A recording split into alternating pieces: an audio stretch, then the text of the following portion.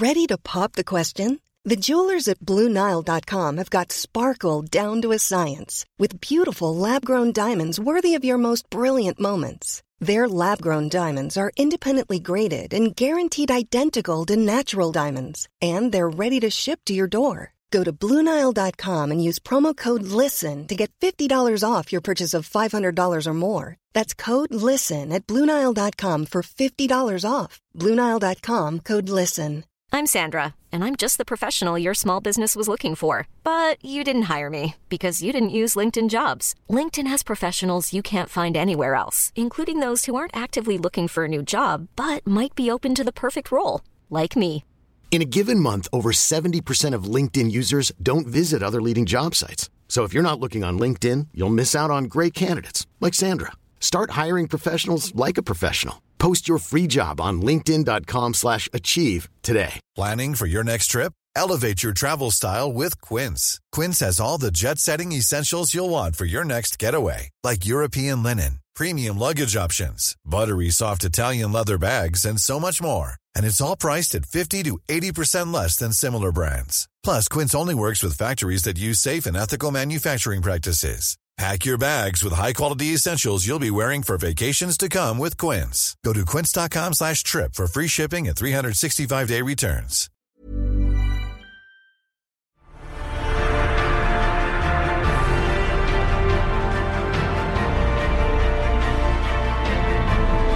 Hello, you are listening to another episode of Popcorn Podcast with Lee and Tim, where we are reviewing Black Widow. Of course, all the latest movie and trailer news as well, so let's get into it, Lee.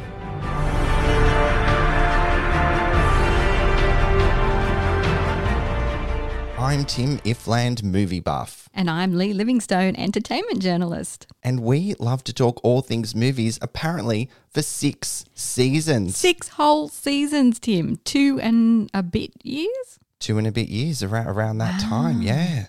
Look, I don't know. I feel like it's meant to be. We're returning with the first episode of season 6 with the return of the MCU after so long, with Black Widow kicking off phase 4. So I cannot wait to dive into this movie with you, Lee. We should probably mention as well that we're in lockdown in Sydney. So it's a challenging start to season 6, isn't it? It is, but we're doing things a little bit different. I've got like a ring light setup going on. I've got Lee like beautifully lit up in this halo in front of me. So we're trying to make it feel like we're in the room together, in the room where it happens, as is said in Hamilton. All right, Tim, let's jump into Black Widow. Natasha Romanoff finally gets her swan song in Black Widow. The spy thriller is the first film in Marvel's Phase 4 and depicts what happens to Natasha in the period between Civil War and Infinity War, when she confronts the darker parts of her mysterious past. Now, the film is directed by Australian Kate Shortland, who has previously directed a film called Berlin Syndrome. It's from a screenplay by Eric Pearson and a story by Jack Schaefer, who wrote WandaVision, as well as Ned Benson. The movie, of course, stars Scarlett Johansson as Black Widow, with Florence Pugh, Rachel Weisz, David Harbour and Ray Winston joining her on this adventure. Love this cast. So good. Now, Lee, how did you feel about that Marvel Studios opening happening when you hit play on Disney+? I always get emotional. When the Marvel, credits start rolling, I get so emotional. I just love it. The film picks up, obviously, when Natasha is in hiding and the Avengers have split, for that little bit of background. So it's a nice little insight into what she was doing during this time, because there was a question hanging over that. What I really like, straight off the bat, is that Marvel is continuing to change things up stylistically here. Natasha's story and her past is so dark, isn't it? And what has been done to her and the things that she's done to other people. So it needed a grittier style than we've seen previously. Do you think that was effective? Oh, very, very effective. I love that the tone and the genre that it was playing in, like a spy espionage film, kind of a la James Bond, wouldn't you think, but with some kick-ass women to boot. Yeah, definitely. A real spy thriller. And Natasha has always been a mystery in the films, hasn't she? But they've always alluded to this rich backstory that she has. And I think that's given us an advantage as an audience of seeing a complete story come to life that we know almost nothing about. That's great. Oh, yeah, I'm with you on that one. It digs so deep into her past, like you said, like for the first time. I think Natasha, the character of Black Widow, has been in the MCU like 6 previous times. And across that franchise, yeah, they've only scratched the surface in understanding who she is and where she came from, like the Red Room and Budapest and all these things that are always referenced throughout the MCU. And I guess that's in keeping with her story. She's very mysterious and held back, right? But here, you finally you lift the lid on who Natasha Romanoff is. And the movie unfolded in a really organic way, didn't it? It doesn't hit you over the head with the details, or at least I thought it didn't. How did you feel about that? No, I liked its opening. It kind of added a little bit of, intrigue and mystery. We open up in Ohio in 1995 and you kind of get a flavour of her like suburban life with her family, and that introduces you to a list of characters that, return later on in the film. I thought that was a really nice way to open up the movie and got you thinking about where this is going. I mean, as this series goes on and the franchise keeps expanding, the questions that need answering and the holes to plug are just becoming exponential, aren't they? So it's getting tougher and tougher to really weave in these stories. But I think Black Widow did a great job of answering those questions without retconning. It fit. It felt natural to me. Yeah. I was going to ask you 3 questions just to lead on from that. Do you think it works as the first film to kick off phase 4 of the MCU? Do you think it works in that context? Oh, that's a good question. I mean, it's not setting anything up. It's not adding anything to the ongoing storyline, I guess. Yeah. It's just a nice little wrap up, isn't it, for Natasha? I mean, it does kind of set up something very, very subtle. Yeah. Which, this is a spoiler-free review, guys, so we'll leave that up to you to enjoy and take in. And, of course, it's in a post-credit scene, isn't it?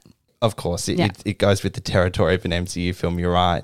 Okay, so to lead on to that, do you think it delivers as a valuable piece to the wider Marvel story then? So it's kind of like just slotted in, but do you think it delivered? Yes, definitely. I think it's valuable. I think people have been waiting for this story for a long time, and I think they delivered on giving a really satisfying look into who Natasha is. Yeah, I guess you answered my third question to you is, do you think it does justice to Natasha Romanoff's character finally? Yeah. Completely. I completely think it does. I mean, as an audience, our investment is in Natasha and finding out her story in this film. It's not in her battle against this villain or setting up more of the MCU. And I think it really works in that purpose. But it did mean that we didn't get a fully formed bad guy or much of an emotional growth for her character. Does that bother you? Do you think that matters? To be honest, I think it does matter. Look, a lot of films have trouble in nailing the villain. It's always the thing that kind of falls to the wayside sometimes, and potentially that happened in this movie. You kind of had Ray Winston as a villain and then also Taskmaster. And so do you feel that they weren't fully developed or understood as much because there was too much else going on? We needed to really dig deep into Natasha and her old family life and who she was. Yeah. I mean, who was this guy? What's he been doing? Where's he been? Is his story going to appear again in the MCU somewhere in the future? These kind of things, I thought, well, if it's just a standalone movie, which it seems like it is, it doesn't really give you that depth of character. Yeah. I think that also brings me to say that at times the story was a little heavy and convoluted, and I feel like maybe a second viewing might help make sense of a few things, and maybe part of that is understanding the villains a little bit more, just kind of like what's their purpose in this story, be it that it carries on to future films or not. It can just live within this little echo chamber of Black Widow, standalone spy espionage thriller. And see, I bounced back and forward about whether it mattered or not because, as I said, the investment is in Natasha. People are coming to see this movie for Natasha to find out her story, find out what she's been doing during that period, and hit 2 birds with 1 stone and also get her past. Yeah. So I think it did a good job of that in itself. One thing I really want to call out that I loved about this film was the colour palette, the production design, especially in the climax. It really leans into that dominating red for the communist world she came from and her character's signature colour. It was beautiful, stunning. I loved it. Oh, the red. I'm so glad you called that out. It was such a big character and, dare I say, a red thread throughout the film. Yeah, it was just stunning, and it certainly imposed that sense of danger, but yes, her connection to like communist Russia. It was just a really nice addition to the film for its like aesthetic, which is holy shit, just a stunning movie to look at, right? Oh yeah, beautiful. Kate Shortland did an amazing job, the director, and you know she's Aussie. Yeah, go Aussies. Aussie representation. God, she really was able to tap into that drama, that family drama aspect, as much as the action and effects and all that sort of thing you come to know and love. And I think one thing that shone through for her as a director was playing into that MCU humor. Yep. And I think the whole dysfunctional family was like ripe territory for that sort of MCU humor to play in, right? Yeah. Speaking of the family, I love Florence Pugh. Can I just say that? I just love everything she does. Fighting with My Family, Midsummer, Little Women. She's just going from strength to strength, and as we've seen in this film, will continue to do so. It's bloody amazing. I'm so excited to see her in like a blockbuster tentpole movie like this. Yeah.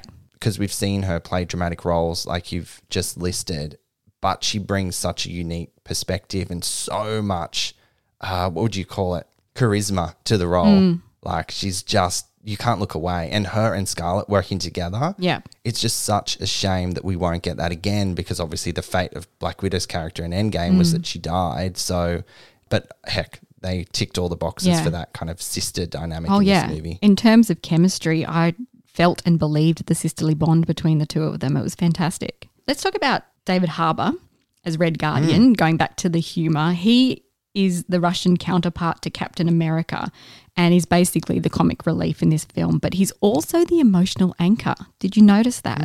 He could do both. He flipped from both quite easily, and I was really impressed with that. Yeah, one moment he was like, you know, trying to live in the past, the glory days of him as like the Russian Captain America. And then on the other foot, he was just one big dad joke. Yeah. And then on another foot, he was, this emotional anchor in this kind of, what is his role as the father figure to Florence Pugh and Scarlett Johansson's character, and what does that mean to him and to them? And there's some really great like territory in there that was explored. It was, he had a lot of fun in that role, I think. Oh, you can tell it was coming through on the screen for sure. Can I also call out the performance of young Natasha, who was Eva Anderson, and we'll be seeing her in the upcoming Peter Pan and Wendy film, but she is also Mila Jovovich's daughter. Yeah, she is. Yeah. You can see that on the face. Yeah, definitely. Cut from the same cloth. Yeah. I was really impressed by her performance. What did you think? Yeah, absolutely. Fantastic. She has an incredible emotional range. You know, she had to get quite angry quite fast. Her physicality was great. Obviously, her mother, Mila, is an incredibly iconic action star. So, you know, it's part of who she is, I suppose, in her DNA. But she made a big impact in a very short period of time. And also taking on a character that's so recognisable. We know so much about Natasha. We've formed these opinions about her in our head over the last decade.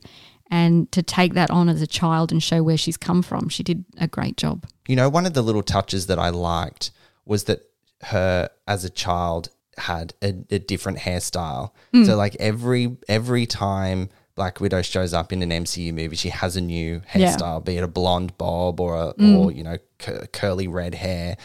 And then her as a child, she had like this blue or purple streaks through her hair. And I thought that was a nice little nod to the fact that ever since she was a child, she's always wanted to mix up her hairstyle. I thought that was a really nice addition to the character. And there's a few more nice threads that have been pulled from future MCU films, future for this film, but past for what we've seen. And these threads are running through the movie, and it was wonderful to see that, like the vest being pulled from Infinity War, the vest that she wears in Infinity War. It was like, oh, that's how you got the vest. That's cool. All these nice little touches. Yeah, that was a really nice touch, and it came from a place of incredible, I don't know, clarity or closure for Natasha's character in, you know, reconnecting with her family and her sister.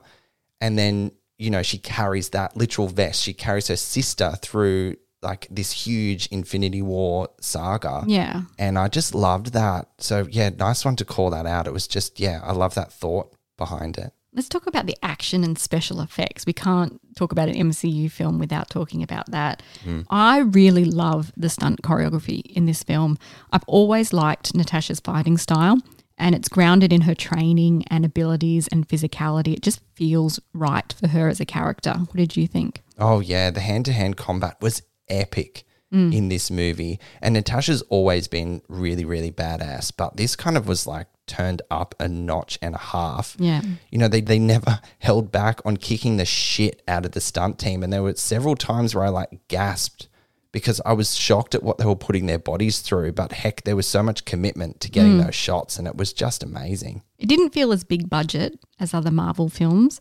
There's a lot more in-camera effect work than CGI, but it certainly didn't feel cheap. Oh no, certainly didn't feel cheap. I think the third act, you kind of got more of that MCU effects heavy set piece and everything.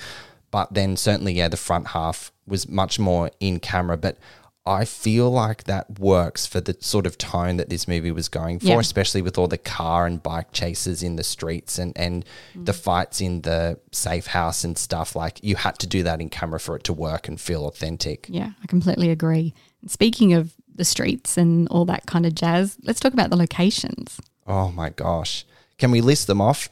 Ohio, Cuba, Budapest, Morocco, Norway. Yeah. Like, holy heck, what a great visual palette for this movie. I have to say, I got so excited when I saw Norway. I instantly recognized where Natasha was hiding out. And, you know, I should explain for our listeners that my husband is from Norway, so I'm very familiar with the country.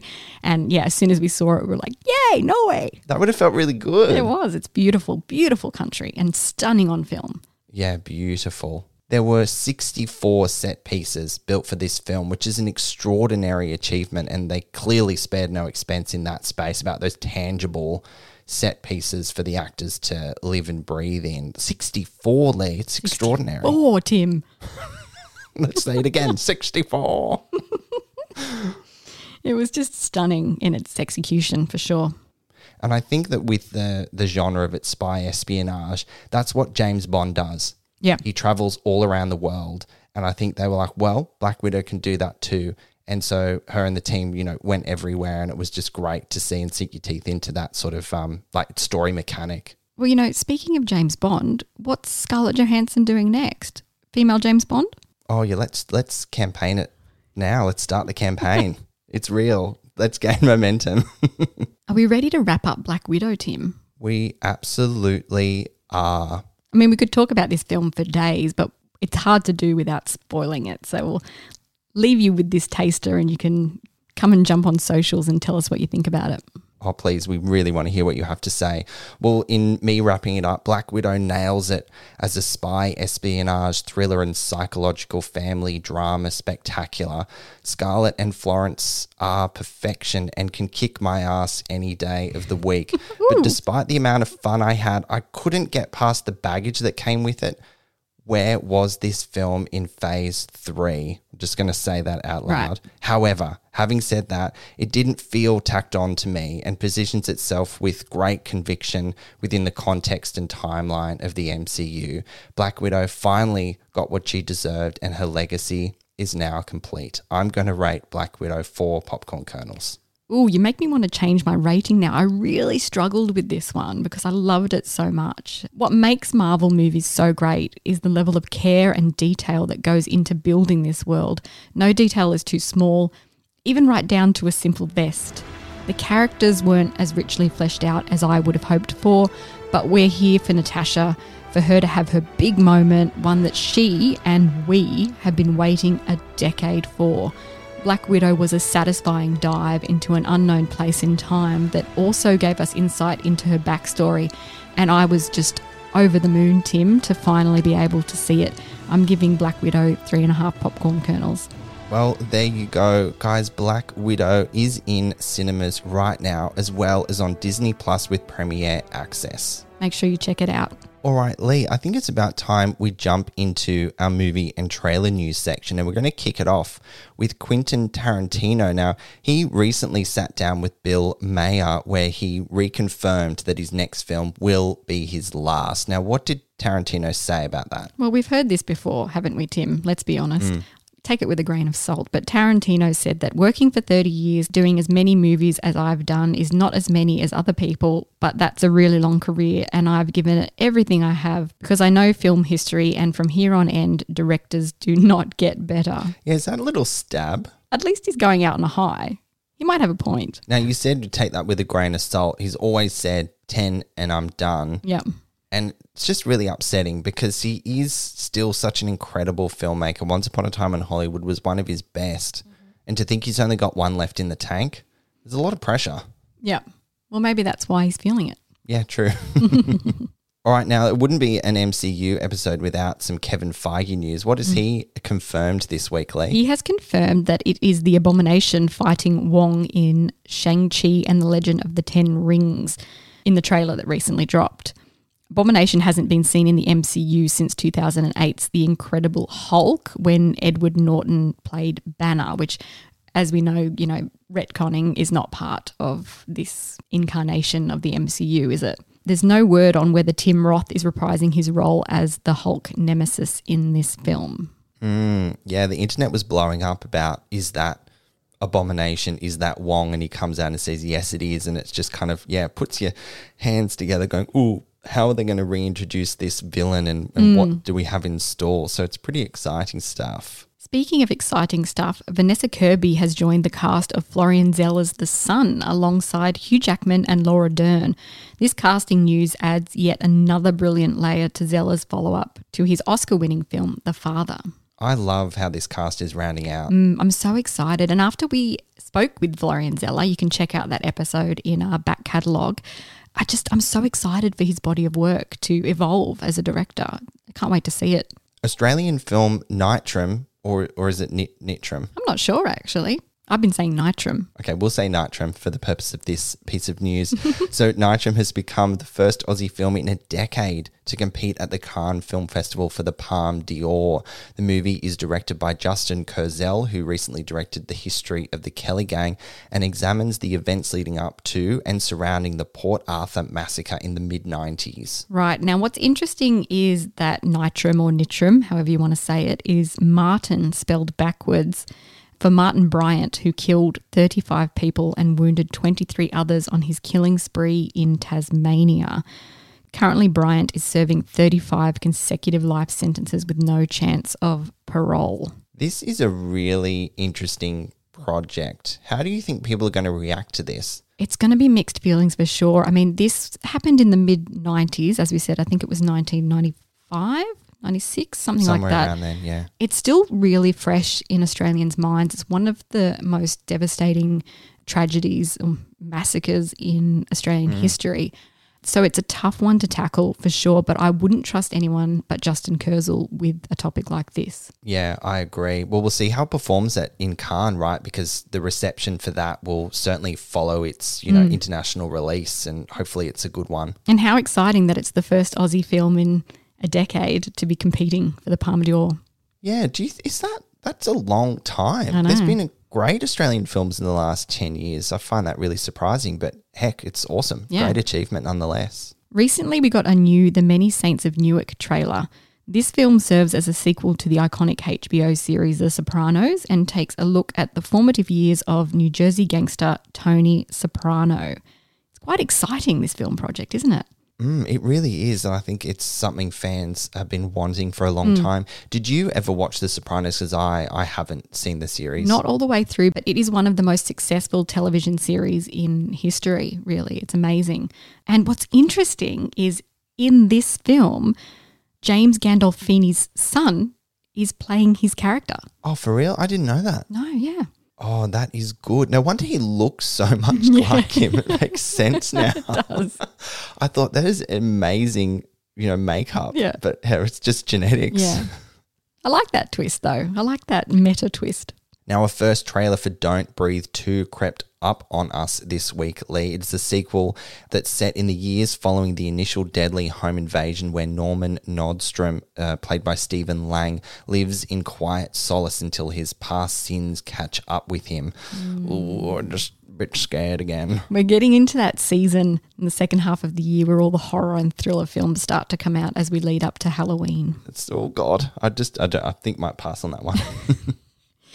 Now, Hugh Jackman this week. What is Hugh Jackman? He's toying with my emotions. He's teased a return to Wolverine by posting cryptic fan art on his Instagram page and an old picture with Marvel boss Kevin Feige. What does it mean, Tim?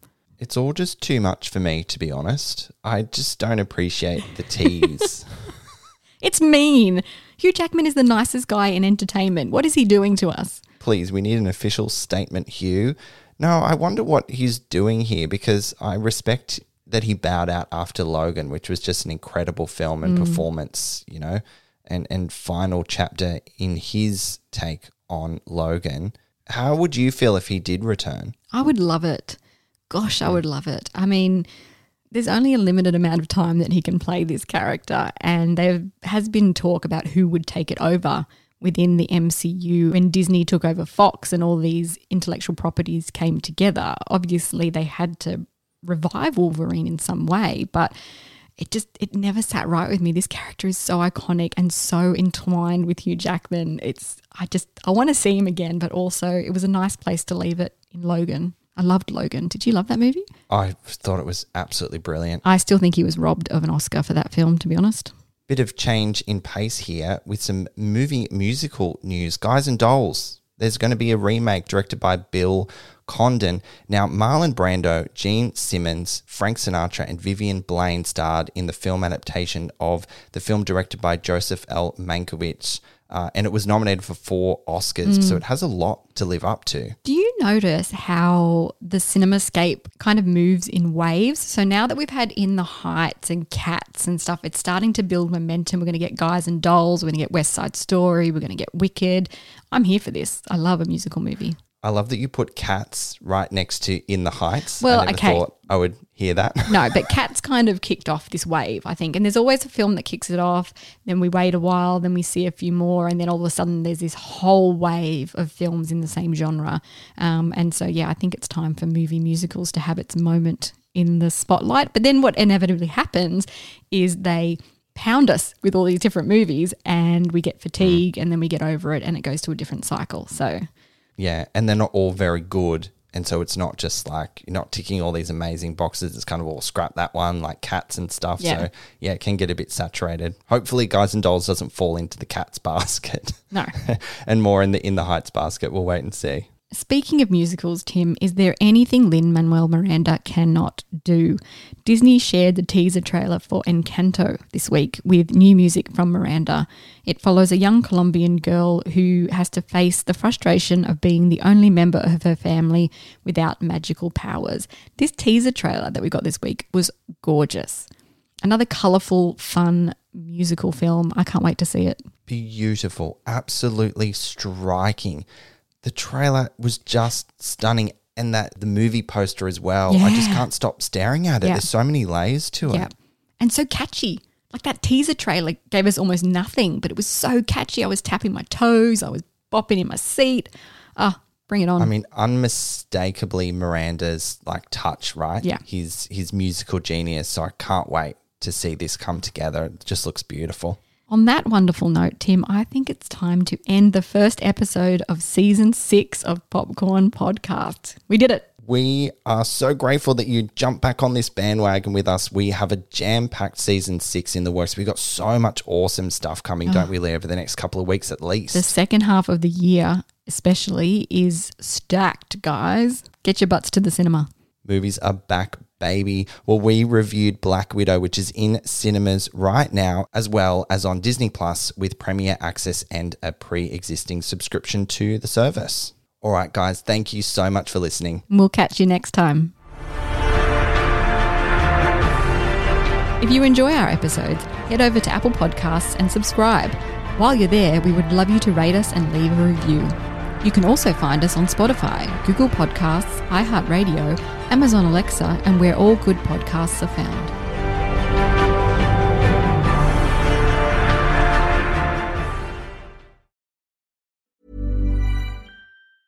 Even when we're on a budget, we still deserve nice things. Quince is a place to scoop up stunning high-end goods for 50 to 80% less than similar brands. They have buttery soft cashmere sweaters starting at $50, luxurious Italian leather bags, and so much more. Plus, Quince only works with factories that use safe, ethical, and responsible manufacturing. Get the high-end goods you'll love without the high price tag with Quince. Go to quince.com/style for free shipping and 365-day returns. Ever catch yourself eating the same flavorless dinner 3 days in a row? Dreaming of something better? Well, HelloFresh is your guilt-free dream come true, baby. It's me, Keke Palmer. Let's wake up those taste buds with hot, juicy pecan-crusted chicken or garlic butter shrimp scampi. Hello Fresh. Stop dreaming of all the delicious possibilities and dig in at HelloFresh.com. Let's get this dinner party started. If you're looking for plump lips that last, you need to know about Juvederm lip fillers. With Juvederm Volbella XC and Juvederm Ultra XC, your lip look, whether it's subtle or bold, can last up to 1 full year with optimal treatment and no additional maintenance. Find a licensed specialist and see if it's right for you at Juvederm.com today. That's JUVEDERM.com. Add fullness to lips in adults over 21 with Juvederm Volbella XC or Juvederm Ultra XC. Do not use if you have severe allergies or a history of severe allergic reactions, or if you're allergic to lidocaine or the proteins used in Juvederm. Tell your doctor if you have a history of scarring or taking medicines that decrease the body's immune response or that can prolong bleeding. Common side effects include injection site redness, swelling, pain, tenderness, firmness, lumps, bumps, bruising, discoloration, or itching. As with all fillers, there's a rare risk of unintentional injection into a blood vessel, which can cause vision abnormalities, blindness, stroke, temporary scabs, or scarring. For full, important safety information, visit Juvederm.com.